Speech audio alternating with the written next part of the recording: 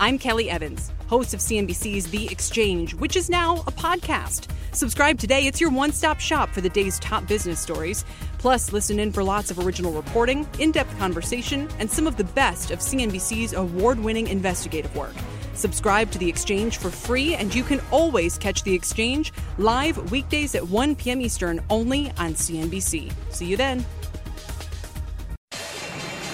My mission is simple, to make you money.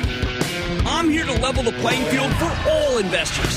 There's always a bull market somewhere, and I promise to help you find it.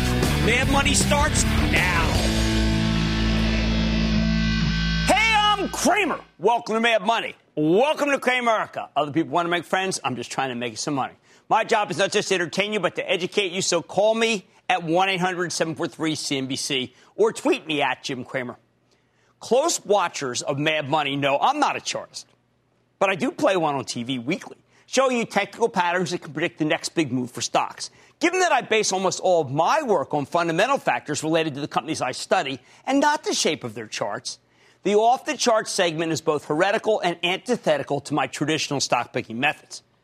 But I know from your feedback at Jim Cramer on Twitter that you're interested in this analysis. And importantly, it's proven itself time and time again to really get a lot of people involved at the right level, say.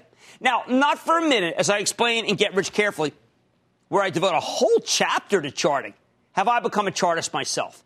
I still single out stocks to highlight and teach about after studying the fundamentals, the research, the annuals, the sectors, and I overlay them on my broader worldview at the moment. Chartists can care less about this stuff. They often don't even care what the company does. I wonder if they could do their jobs with the company's names blacked out. In fact, I am sure they could. Some of them hate the distraction of knowing much at all about a company for fear it would bias them against the stock's chart. Can you imagine? Now, I've become pretty proficient at charting over the years, but I still rely on the individual work of professional technicians to demonstrate how to use charting and to learn techniques that I can in turn teach you. That's why tonight I am picking the best of the best charts of some of the best technicians we have worked with, exploring the patterns that have become reliable to the point where I'm pretty astonished at how accurate they can be. So I guess you got to call me a long-term believer. Hey, you know what? That's why I've started nearly every Saturday morning for the last 30 years reading the Standard & Poor's Trendline Daily Action stock charts, formerly on paper, now on electronic distribution. And they contain hundreds of charts. And I match those charts with the patterns I have learned over time. I then go over the research available for the most winning of the charts, and they often become segments on the show that you see later in the week. Why do the charts work? It's what people always want to know. First, you must consider them as if they are footprints at the scene of a crime. These footprints trace out what big money managers might be doing with their buying and selling of dollars. These portfolio chieftains at large funds often know more than others, including you and me. The charts of where their money goes, the charts of the stocks, put together clues that these big boys leave. Second reason to care, there's a remarkable self-fulfilling nature of charting stocks. So many professionals look at these drawings and take them to heart that they will simply avoid stocks with predictably terrible charts and find stocks to own, stocks with charts that have presaged positive moves in the past. Don't I know it?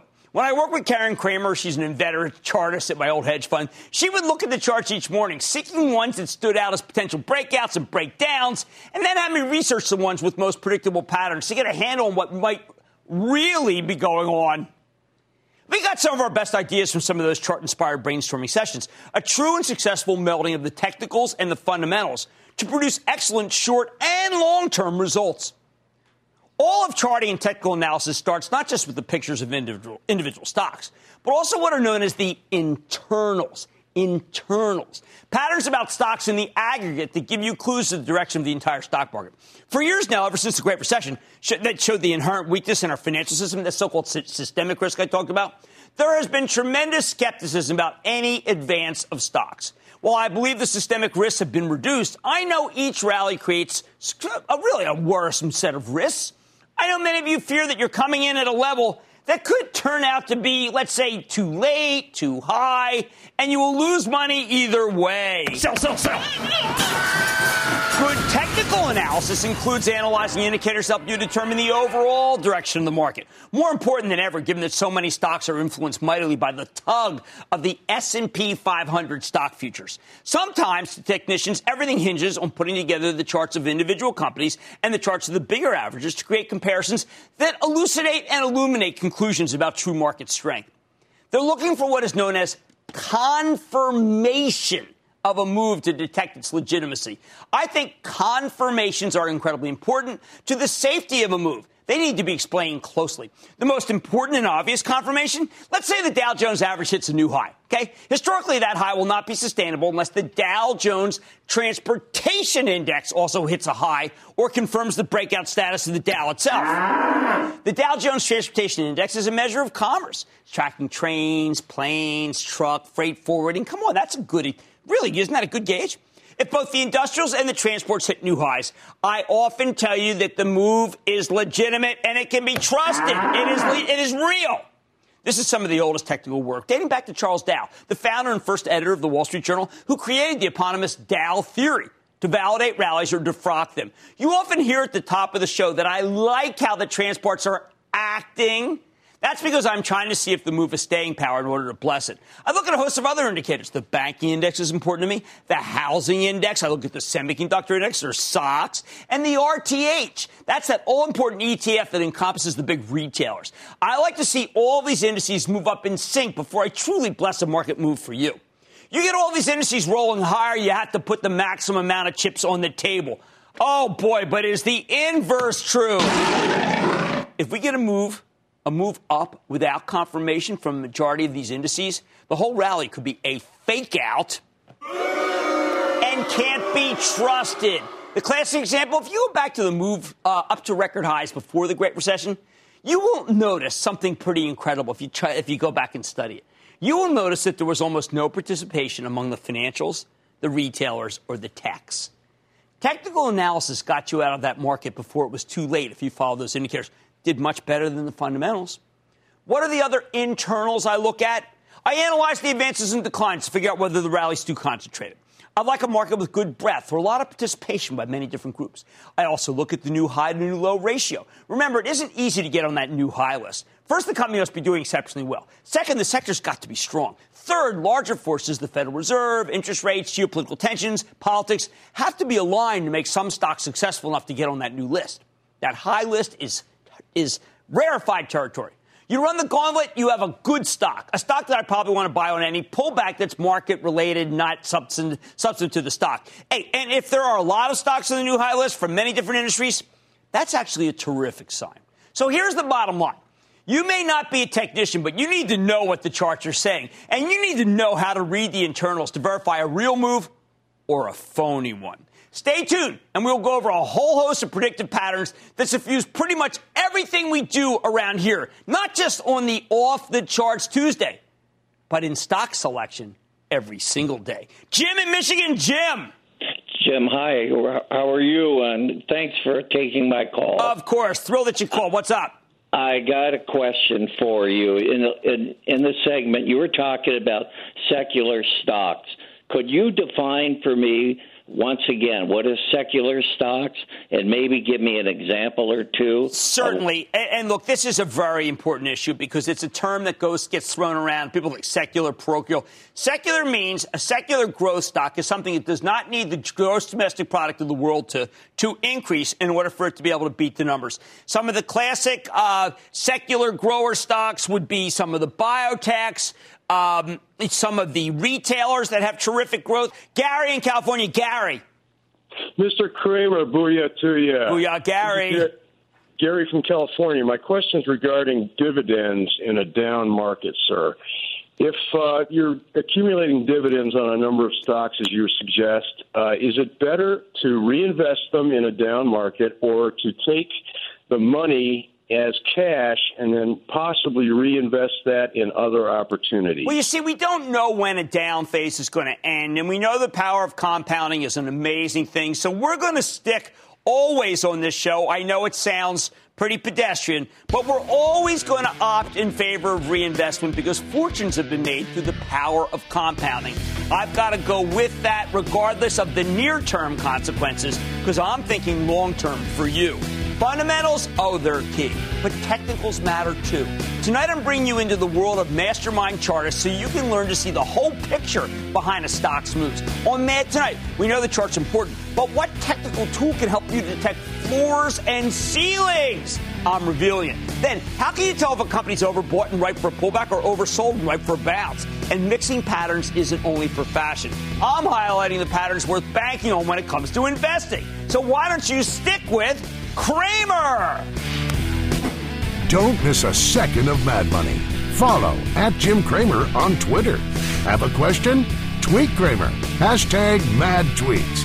Send Jim an email to madmoney@cnbc.com or give us a call at 1-800-743-CNBC. Miss something? Head to madmoney.cnbc.com. What's better than Mad Money? How about more Mad Money? Follow Mad Money on Facebook, Twitter, and Instagram to go one-on-one with Cramer. Reaction. What other questions do we have? I always tell people you've got to start with an index fund because I need you to be diversified. Get more with guests. How do you stay sharp? And go behind the scenes with the most interactive show on television. If you can't explain in 3 bullets why you're buying a certain stock, don't buy it.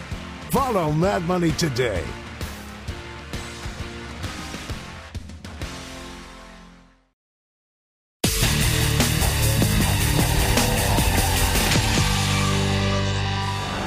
Tonight we are offering the best of technical analysis, a one-stop shop of everything you need to know to augment your investing with the help of some of the best chartists in the land. Now, let's work on something that's been the province of the best chart work on the show, spotting bottoms for best entry points and examining ceilings for the best places to exit or sell. When you pick individual stocks, you are betting from the moment you buy them that they're going to go higher. I know, it's a pretty simple concept, but how often do you do solid fundamental work on a company and try to figure out whether it's the right thing, the right decision to pull the trigger because your homework is finished? And then, well, it's just turned to be a terrible time, and you're buying oblivious to the stock. Hey, my homework's done. Let's go buy. Maybe it's not the right moment. After all of the work I've done on the off-the-chart segments, I now say you're being short-sighted if you don't check out how the stock looks technically after you've done all that homework. But before you put the buy order in, it's not just the right time since you're done the homework. In fact, I would consider looking at the chart of the stock as you like as part of the homework. Get that in your head. Get it ingrained into your thinking. Sometimes finding bottoms after long declines can be incredibly lucrative. Like a good example, let's go back to the bottom of 2009. Now, I had a sense that the decline's velocity was lessening. I had already heard the late, great Mark Haynes make his famous Haynes bottom call based on his innate feeling. I know that my friend Doug Cass, who writes with me at Real Money Pro, that's part of the Street.com family, sometimes noted as being an aggressive bear, had actually turned pronouncedly positive. He was saying we were at a generational bottom. But I was still skittish about picking any individual stock to recommend to you. So I was looking for a situation that seemed about as bulletproof as I could find. I came up with AT&T, the phone company.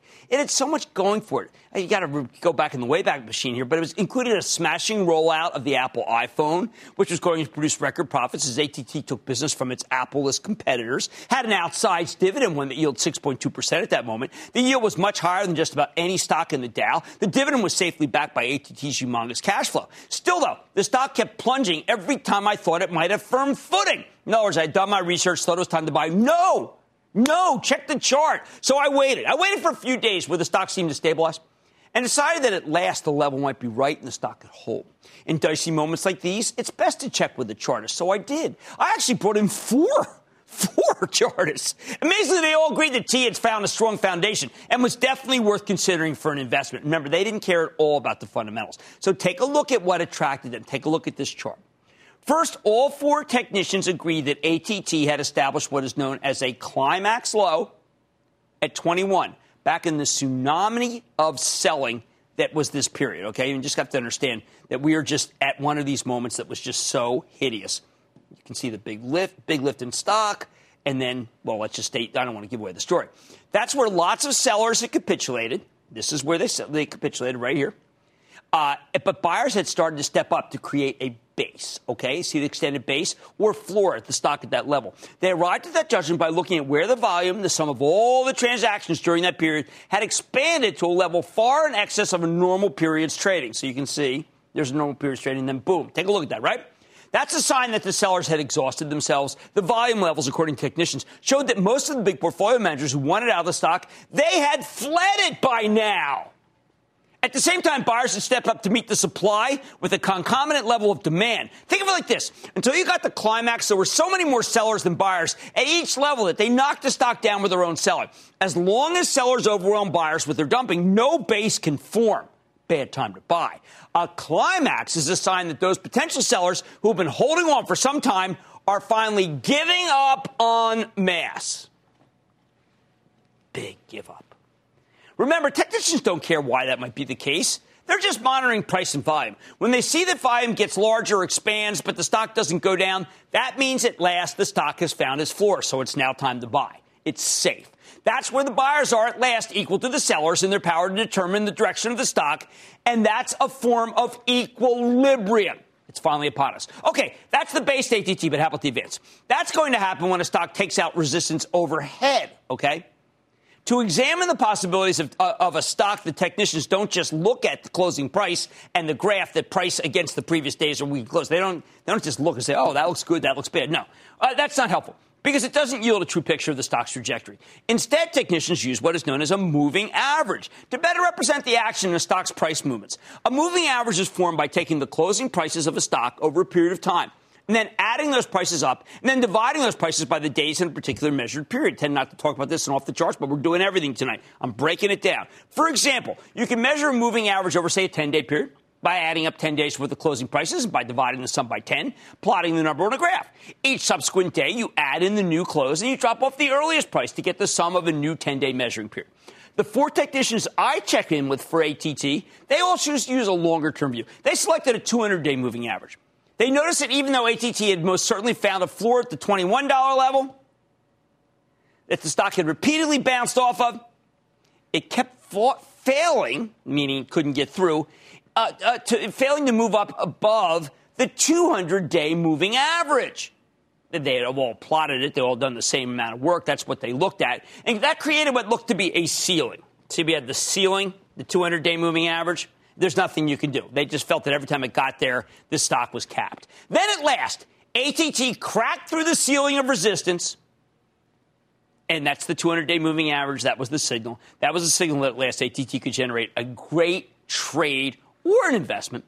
The old roof became a new floor. Here's your new floor, the 200-day. Every time the moving average went above the old roof, it would create the possibility of a new floor. Then the stock would come back and test that floor, and it held. This pattern emboldens buyers as they recognized the stock didn't break that newfound base and instead bounced off of it. In other words, it didn't go back to where that climax low was.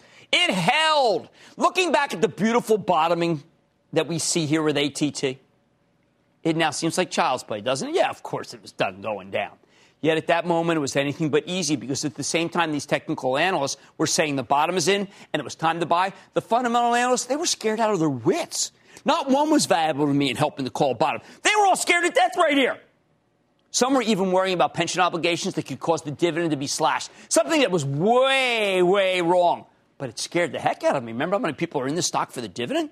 That base, that floor, gave the stock a launching pad to blast off in an almost straight line into the 30s. It's one of the biggest gains a safe stock could ever give you. So here's the bottom line. When you see this kind of reliable pattern as ATT demonstrated, despite what the fundamental analysts might be saying, you have to use the discipline that these technicians give you to pull the trigger and take advantage of a fabulous buying opportunity that might otherwise be overlooked after the market takes a real shellacking. Never took it out. And then way up. After the break, I'll try to make it more money. Take control of your financial future with the new madmoney.cnbc.com. Cramer's exclusive CEO interviews, full episodes, analysis, even your own soundboard. Plus, special access to Mad Money 101 with rules and techniques to break down the market for all investors. The red flag that makes me drop a stock immediately is... It's everything you need right when you need it. The new madmoney.cnbc.com.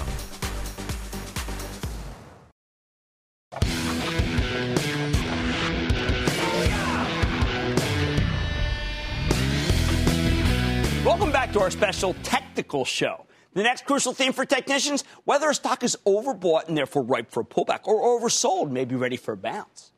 You determine whether a stock is overbought or oversold by charting the ratio of higher closes, also known as the Relative Strength Index, or RSI. The Relative Strength Index is a momentum oscillator that measures the direction a stock is going and the velocity of the move. We like to match the relative strength of an individual stock to something else, perhaps the relative strength of its sector, or maybe that of a larger index, and we measure the price action historically. We're always looking for anomalies where strength stands out, because that's a sign of a pending move, perhaps a momentum switch that we wouldn't know if we had just read the research on the stock. For relative strength chart work, I often turn to Bob Lang and Tim Collins, both of whom have done remarkable work on this topic, and you hear about it all the time on the show. Many technicians vary the length of time over which they measure relative strength. Both Lang and Collins like to use shorter periods of time, 10 days, 2 weeks, to get a beat on the relative strength of the stocks they look at. They're looking for any pattern that reverses the action of the previous period, because that's the sign that a breakout or a breakdown of some magnitude might be upon us. They love strong relative strength situations, but they also like to time their buys after pullbacks to get that better entry point. They really care about basis. Typically, when a stock gets overbought, it is ripe for pullback because overbought stocks, ones with many buyers reaching to take in supply, tend to snap back after they've gotten too far away from their longer-term trend line. The inverse can be true, too. A stock can fall so far, so fast, that you should expect a snapback because it's technically oversold. You hear me use these terms. We see these patterns constantly. They're reliable indicators that a change in direction is about to occur. These are terrific action points, people. If you are debating buying a stock after you've done all the research and you find the stock is overbought, I usually tell you to wait for a pullback. That almost always comes. That's because Lang and Collins have done enough chart work to know that the vast majority of stocks overshoot directions and then retrace some of those moves back to better entry or exit points. Hey, a retracement isn't necessarily negative. Charting, though, is tricky. Periodically, some stocks are so strong they break through all the ceilings of all traditional significant measurement periods, and then they stay overbought, perhaps for weeks at a time, defying the historical trading patterns that have hitherto trapped them within the bands of extremes. They defy the notion of the inevitable gravitational pull of the old equilibrium line and just can't be contained by any of the various ceilings that overbought conditions usually bump into and come crashing down from. When you spot these highly unusual moves, you know what? You may have to strap yourself in to get a real moonshot. And let's take a look at this one. This is what I mean. This is rare, but when it happens, it's big money. We saw it occur in July of 2009, as Dan Fitzpatrick pointed out to me, using a stochastics oscillator. That's another momentum indicator that helps spot a bottom, this time in Las Vegas Sands. This summer, the stock of Las Vegas Sands, one of the largest casino companies with a very important business in Macau, again, not that it mattered to the charters, had been repeatedly stalled at the $10 level, falling every time it hit. Boom, boom, boom. You know, just not working, okay?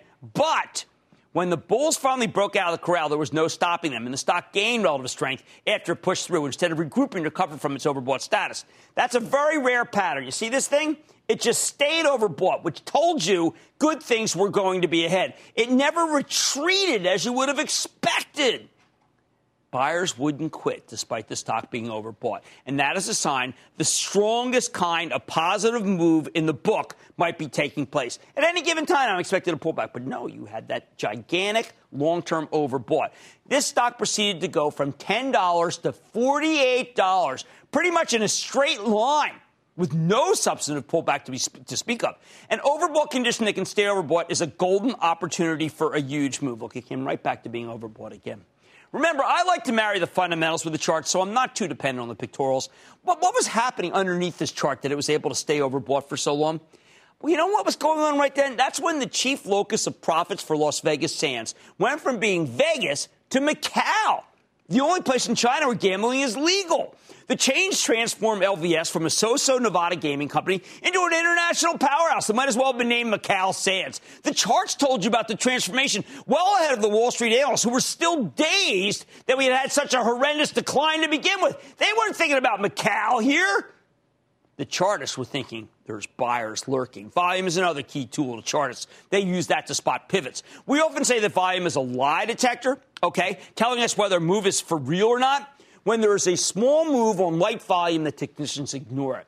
But when there is a small move on heavy volume, the chartists drill down laser-like to see if it's a precursor to something bigger and infinitely more tradable. Chartists are at all times looking either for accumulation on big volume, meaning that large money managers are beginning to accumulate stock in an aggressive way, or distribution. That's a synonym for selling of a stock, and that could telegraph a big decline. They measure these moves by something called an accumulation distribution line. When the calculation of the accumulation distribution line is arcane, involving I know it is, charting of whether a stock closes higher on greater volume or on any given day versus lower on low volume. Again, any brokerage house will actually offer you the kind of charting on its website. I care passionately about it because it can go against the grain of conventional thinking about a stock, and that's why I love charts so much. They go against the fundamentals sometimes, and sometimes they're right. We saw them being right in Monsanto in July of 2012. This was an unbelievable one that I completely got wrong. Thank heavens for the chart. I didn't care for this stock at the time. I didn't like GMOs. I was kind of biased. Tim Collins saw it another way. He said the accumulation distribution line showed that while the stock had down days, they were on light volume. So all the down days, you had low lines here. And then on heavy volume on the up days. That's a sure sign that more money was flowing into the stock than out of it. Collins noted that such a consistent, persistent accumulation or buying pattern versus the distribution or selling pattern convinced him that large funds were building positions to own the stock long term, not to rent it for a quick move. It turns out that what I didn't see, what I was so confused about, was that Monsanto's stock had started to be correlated with the price of corn, which was going higher back then because of newfound demand for ethanol engendered by government price supports. I was far too concerned about near-term earnings and worries about a shortfall and wasn't thinking big picture, but the chart showed you big picture. The work of Collins told you not to fear. It was showing you that something bigger was developing than just the quarter. He was dead right. And a stock that I would have kept you out of turned out to be a big winner when corn shot up, taking Monsanto's stock and its earnings up with it. The big boys knew the relationship with corn and Monsanto's business. You were able to piggyback off their research by using Collins' work, which isolated the real underlying strength of the stock as depicted by the accumulation distribution line. I got smoked. He saw it. Bottom line. We need to look at lots of different indicators to spot big moves. Indicators like accumulation distribution, overbought, oversold levels, to spot important turns that might not be visible otherwise, to those of us stuck trying to spot changes in the fundamentals that often are further out in time. Powerful moves can and often do elude those who are only focused on the underlying companies and not the action of the stocks themselves. Let's go to Dan in Illinois, please. Dan. Cramer, booyah. Thank you for demystifying the market and helping us make it accessible. Well, that's what I want. I want everybody to understand their money. That's my goal. How can I help? Thank you. I'm wondering if I start with a small position in a stock, a company I like, and the stock just keeps going up. The most it comes down is maybe 2.5%. How can I get a more sizable stake? My discipline says you missed it. That's one of the things. My discipline will cut off the downside, which is far more important than cutting off the upside. And if you bought a position in a stock and it just kept going higher and you didn't get any more, well, it's a trade and you got to take it. I know people don't want to hear that, but when you violate your basis and pay up, I can show you for years and years and years for my charitable trust. I have done the work. It is almost always a mistake. Chartists use all different types of indicators to spot big moves. That helps them stay ahead of the game and the fundamentals. And now you're ahead, too. Much more mad money ahead. Head and Shoulders isn't only used for preventing dandruff. I'm telling you how it can help you make some money. Then, our technicians and fundamentalists like the Jets and the Sharks, you're not going to want to miss my take on the dynamic between the two. And got a burning question? I'm taking your tweets. Go ahead and tweet me at Jim Cramer, #MadTweets, and I might answer your question on air. Stay with Cramer.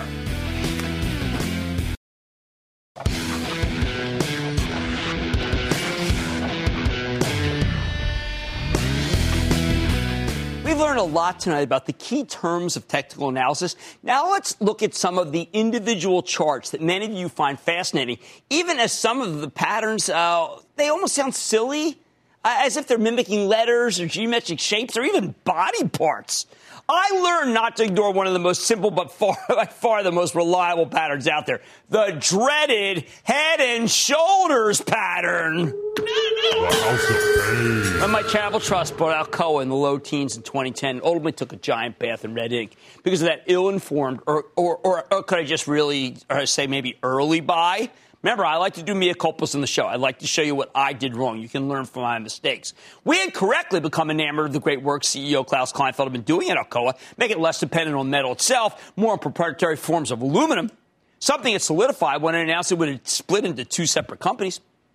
Here, why don't you take a look at Alcoa, okay? This had enjoyed a healthy run from the winter of 2010 right up until February of 2011, rising from $13, nice rise, right? Up to 17 as its earnings trajectory seemed to have finally turned around. Not long after the stock hit 17, it took a quick dive back to 15. No reason I could discern. Then it quickly reversed and went right back to 17. And then went up to 18 on the eve of the quarterly report. I thought the quarter, when it was announced, was a fine one, beating both the top and bottom lines.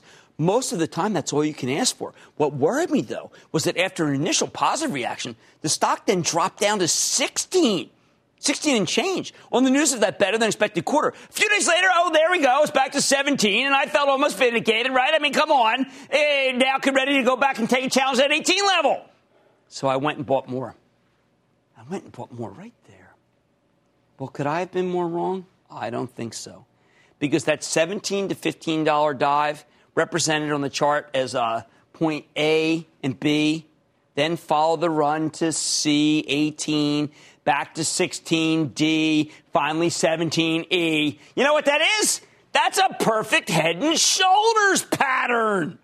Yeah, just like a human's head. That is it. That is the most frightening pattern in the entire chart book. And Alcoa had traced it out just when I thought we were out of the woods.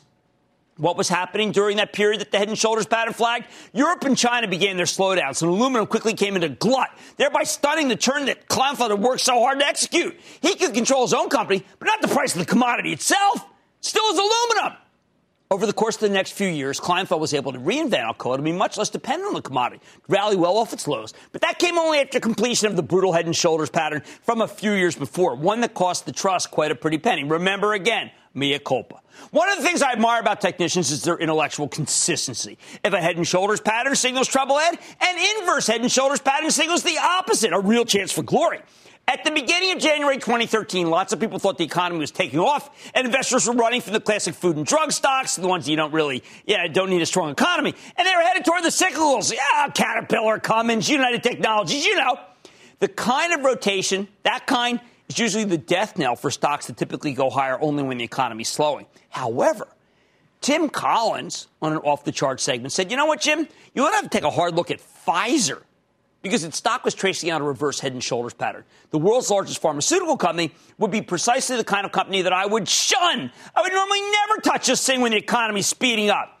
But if you take a look at this chart, you can see that Pfizer traced out a left shoulder as it rallied through the month of October and then started declining aggressively. Okay, in November, the stock bottomed to form the head, and then in December, it caught a rally, and then a pullback to create the right shoulder. The key with this pattern is the neckline, the line that connects the head to the two shoulders. When a stock breaks out above that line, it tells the technician that you were about to witness a big, big, big move. Pfizer's neckline was at $25.80. And Collins predicted that if you could take out that neckline, it could be in for a monster run. Given that money was pouring out of the staples and drug stocks headed for the industrials, I was confounded by this bullish reverse head and shoulders pattern. I didn't trust it one bit. I mean, come on, I'm like king of rotations. I knew it was a bad stock. But Collins said rotations, smotations.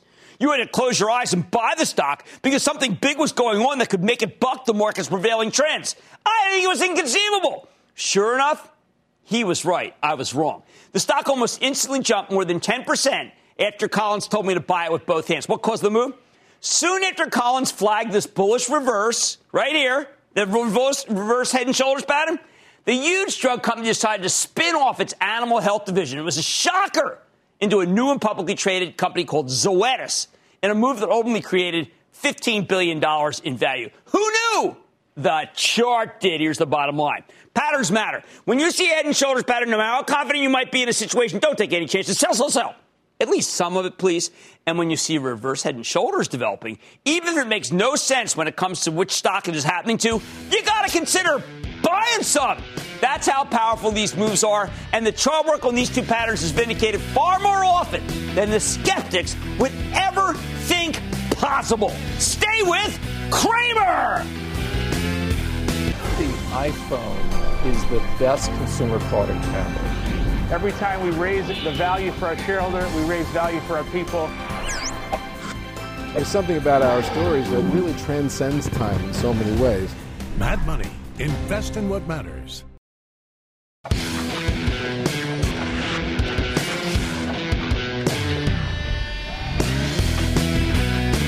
We run the gamut of technical trading today on this special show, including some of the basic patterns like the head and shoulders and reverse head and shoulder setups that often presage big down and up moves. But those patterns aren't the only chart patterns that can be relied on to tell us the truth when the fundamentals give us little insight into the direction of stocks.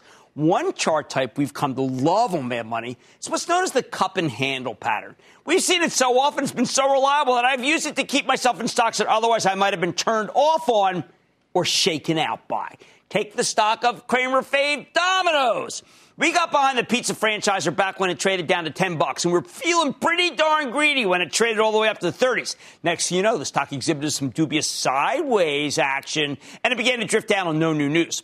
I hate these kinds of churning situations on no news. Why? Because I'm always paranoid enough to believe that something might be happening, and I don't know about it, and other guys do. When the analysts are iffy and split, as was the case with Domino's in the 30s, and the company isn't talking, that's when the technicians are most needed. So I went to Ed Ponce, one of our absolute favorite chartists who toils at Barchetta Capital, and asked for his help to divine if Domino's moment had now come and gone.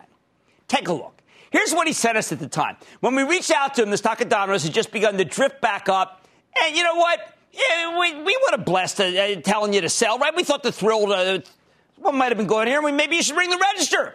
Take the big gains for our viewers. So tempting right there. In fact, Ponce told us to do just the opposite. That little advance back up was the sign he needed that all was well. And you had to load the boat up with Domino's stock. He said it was a very special moment, and he was anxious to show us why.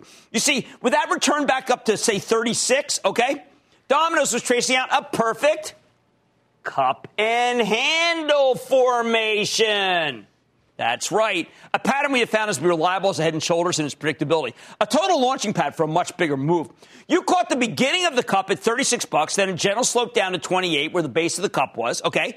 And I was really nervous right there, all right? He told me not to be. The stock then climbed back to 36, create the right side of the cup, and then we got a 37, a little sidling to sidle to 37.38, and that would be the beginning of a handle that almost always signals a much higher move. Handle always goes like that. Very reliable. Sure enough, Ponce's work nailed it. Domino's proceeded to double and then some from the base of the cup as earnings turned out to be accelerating. It turned out that the stock was simply consolidating. It was ready to power higher in the next big move. This was positive action. Domino's right there, what they were doing, they were embracing technology. The web and the cell phone, Facebook, eliminate order takers, let customers place orders directly via the net. We would have left a minimum of a double on the table if it weren't for Ponce's guidance. I had to go back to Ponce when I was concerned about another one of my favorite stocks, Monster Beverage. I thought it had run out of room, couldn't go higher near the end of 2011. I needed a chartist to give me the skinny because I kept hearing that Red Bull competition was crimping Monster, one of the best performers of the era, and that there was the distinct possibility of regulatory intervention in the energy drink business. Always deadly. Ed set me straight. Check this one out. He said that for months the stock of Monster had been bouncing off its 100-day moving average. Okay, the blue line, you can see. Every time it looked like it was going down, right? It rebounded. Look at this. Rebound, rebound, rebound, rebound. He said that Monster was tracing out a series of triangles, also known as flag patterns, where you get a flat ceiling of resistance and an upward sloping floor. See that? Boom, boom, triangle, triangle, triangle. When the stock hits the new line of resistance, it punches right through. He said that anytime you get these pennant formations, which are just short-term consolidations that are preludes to what is known as a continuation pattern, you do not have to worry about a stock running on empty. Matter of fact, You had to buy this thing both hands every time. Stock at 49 and then proceeded to jump to 79, confounding the naysayers, including numerous short sellers who may have been less negative had they known about this pattern or even cared about it. They were just worried about the government intervening. You know what? Ultimately, Monster tied up with Coca-Cola, a truly monster of a soft drink company, in a deal that rocked the world, shows you that energy drinks are here to stay. Once again, I would have been shaken out of this stock's move if it weren't for Ponzi and his chart hand holding. There are a lot of variations of these different triangle and pennant formations. For instance, take a look at this chart. Collins identified this one. Big move up. Citigroup. Everybody hated it in June 2010, where the lows just kept getting higher, but the highs stayed the same. He loved this right here. This is what's known as a wedge pattern. Collins finds it reliable as the pennant and the triangle patterns that Ponzi believes in. We've also had tremendous success following the works of Carolyn Barodin. She's the Fibonacci queen. Can't not mention her on this show. And adherent to Leonardo Fibonacci, the medieval Italian mathematician whose work I often talk about. The Fib queen uses ratios found in nature. You've heard of Fibonacci patterns. We also like the work of Carly Garner, who uses data from the Commodity Futures Trading Commission to examine when too many hedge funds are leaning the wrong way on a commodity, and we have to veer in a different direction for success. The bottom line? Technicians and fundamentalists can coexist. Make peace with them both. And I bet you will make a heck of a lot more money than if you're blind to one or the other, and certainly to both. Mad Money's back into the break. Cramer, you are super. You are awesome. I'm a first-time investor. Thank you for inspiring me to get in the game. Your show is the best. I am so glad you're on TV. I want you to know that you have transformed me. Thank you, Cramer.